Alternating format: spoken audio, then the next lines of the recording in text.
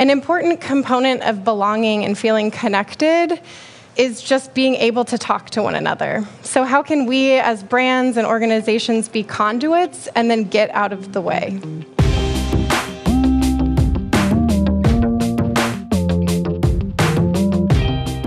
You know, coming out of 2020 and even now, there's this national narrative about how bad things are. Obviously, 2020 was extraordinarily difficult, but even today, the story we are telling ourselves as people, as a society, it hasn't really changed. There's still this idea that we're living in an extra dark time, that things are bad, like worst year ever, that sort of thing. And that's because stories, even macro level stories, don't just change on their own. We need storytellers to help us learn how to tell better stories. We need people who care about story. Maybe if you're listening to this, a person like you, to help us set a new, better narrative. And that is something that Erin Collasaco is passionate about. She is the creative director at OnBeing. You've probably heard of them. They are a media and public life initiative that's all about helping people change on a personal level in a way that makes societal transformation better. They're all about helping us live out better stories. And that's something Erin wants to help us all do. But according to her, finding the right story isn't always as intuitive as you might think. Listen in on some of what she shared with us in her amazing talk last September at Story. Our end goal with our community is always to go deeper, never to reach for an audience that we don't even know who they are yet. And I think everyone might know this to be true about writing a good story or even being a human being, which is it's really hard to build from a place without a foundation. And especially as we think about writing new stories and building new foundations, we use the grounding virtues as our guide at the organization. And these grounding virtues have actually become questions when we think about framing story. So how do we use words that matter? What does adventurous civility look like when we disagree with someone who responds to our content? What does generous listening look like?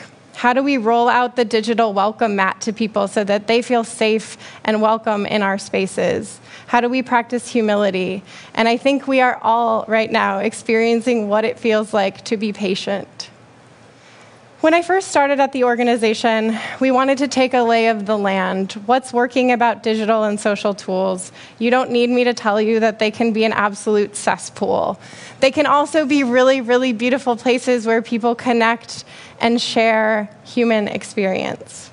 So we asked ourselves, what's working about the digital tools? Well, people are gathering here. They're willing to talk to one another. How do we leverage what is working to create a new way of being on these platforms? And finally, and most importantly, how do we model our virtues in these spaces?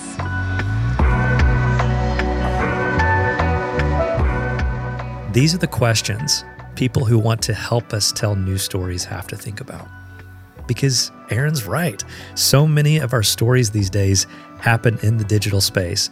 Something human can happen there if we can just learn how to overcome the toxicity and negativity that so often infiltrates those platforms. And if we can do that, who knows how much we could change. And to do that, Erin says the OnBeing crew asks 3 questions about the content they put out in the digital space that guide them not in just creating stories, but teaching other people how to tell their stories. But the first is, how do we find this thread of connection? Where are there intersections of truth between the content that we're making and the conversations that are happening and a community truth? And the community truth can be found through conversation with people. It can also be found from observing or just connecting further with our community. The second question we always ask ourselves is, how do we turn this into an invitation to participate? We know that a lot of brands and organizations ask for our time, for our money, and we don't get anything in return. So how do we use something in a conversation or a resource and make it go deeper with our community? Invite them to explore something in their inner life and share it back with us. And finally, what pathways can we create to reflect our community back to each other? An important component of belonging and feeling connected is just being able to talk to one another. So how can we as brands and organizations be conduits and then get out of the way? Those all sound pretty helpful. In fact, it might be worth writing them down and sticking them somewhere, right? But look, it's one thing to hear about these questions and another thing to know how they work practically. So Erin shared 2 examples of these questions being used in action. And I want you to hear them both because they really crystallize the power of her approach. In 2014, Krista did a beautiful interview with Vincent Harding, who is a civil rights leader who has unfortunately passed away since.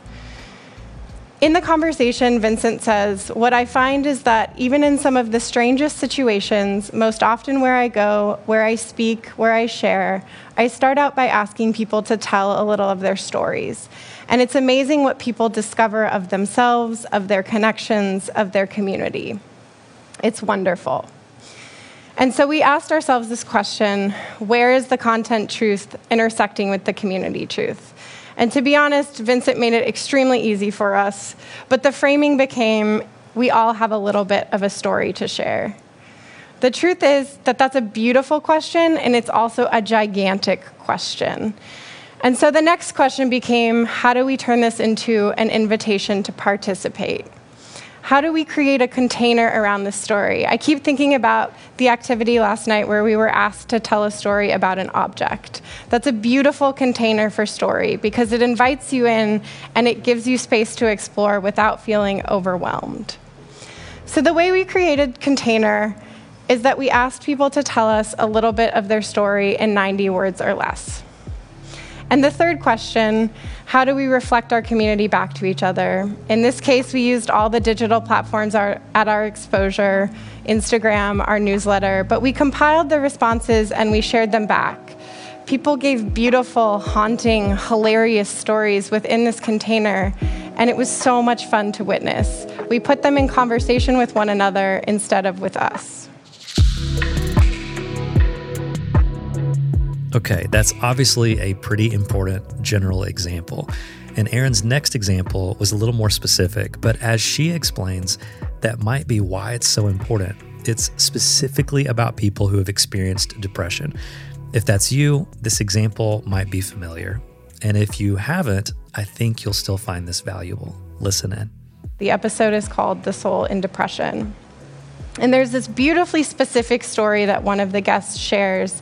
And I want to pause a moment and talk about specificity in story, because I think there can be this feeling sometimes as storytellers or as people where if we're willing to step out and say, I've had this really, really specific story, we don't feel like anyone's going to really be able to relate.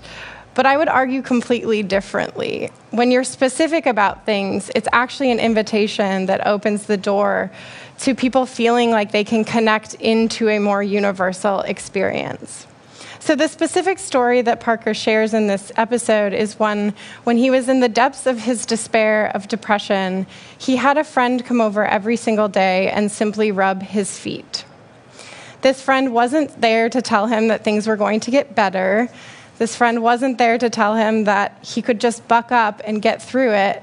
This friend was there to simply sit with him in his suffering and to witness. And I tell this story because when we think about that content truth and we think about the community truth, we know it to be true that depression is something that affects people deeply and that isn't talked about enough. However, in that specific story, we were able to come up with this framing and realized that even though there was this darkness, there was also this opportunity for love and hope and connection.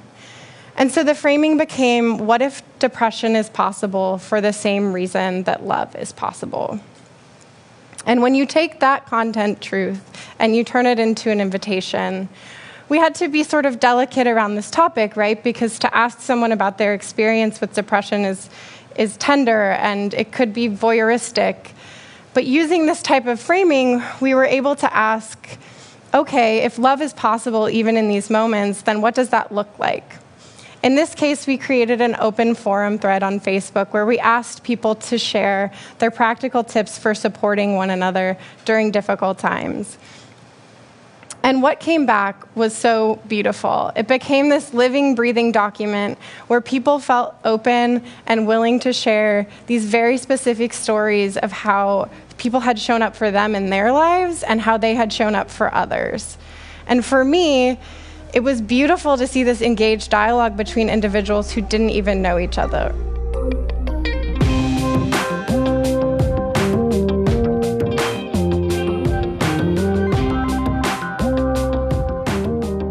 Isn't Erin incredible? She is a beautiful soul, and the work she's doing is just so magical. I hope this episode has inspired you to find the intersections in the truth between what you're making and what the community wants.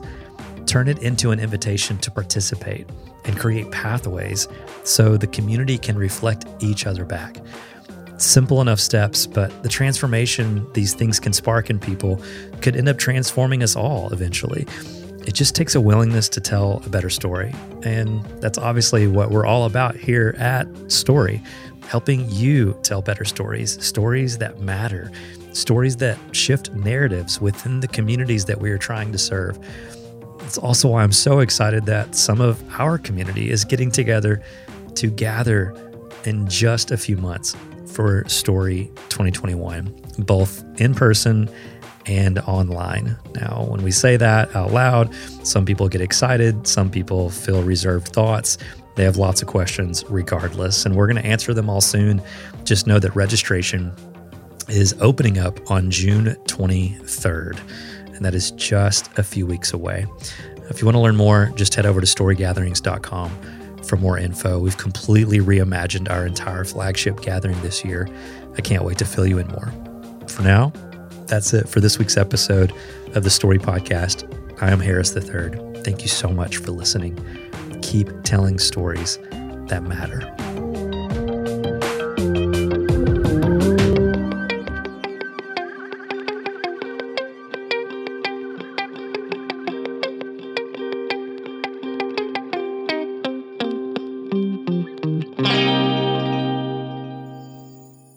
The Story Podcast is a production of the Astoria Collective. It is hosted and curated by Harris III and produced, edited, and mixed by Chad Michael Snavely and the team at Sound On Studios. All music for Season 5 of the Story Podcast is provided by the talented musicians at Soundstripe. For more information about this podcast and other creative offerings from Story, visit storygatherings.com.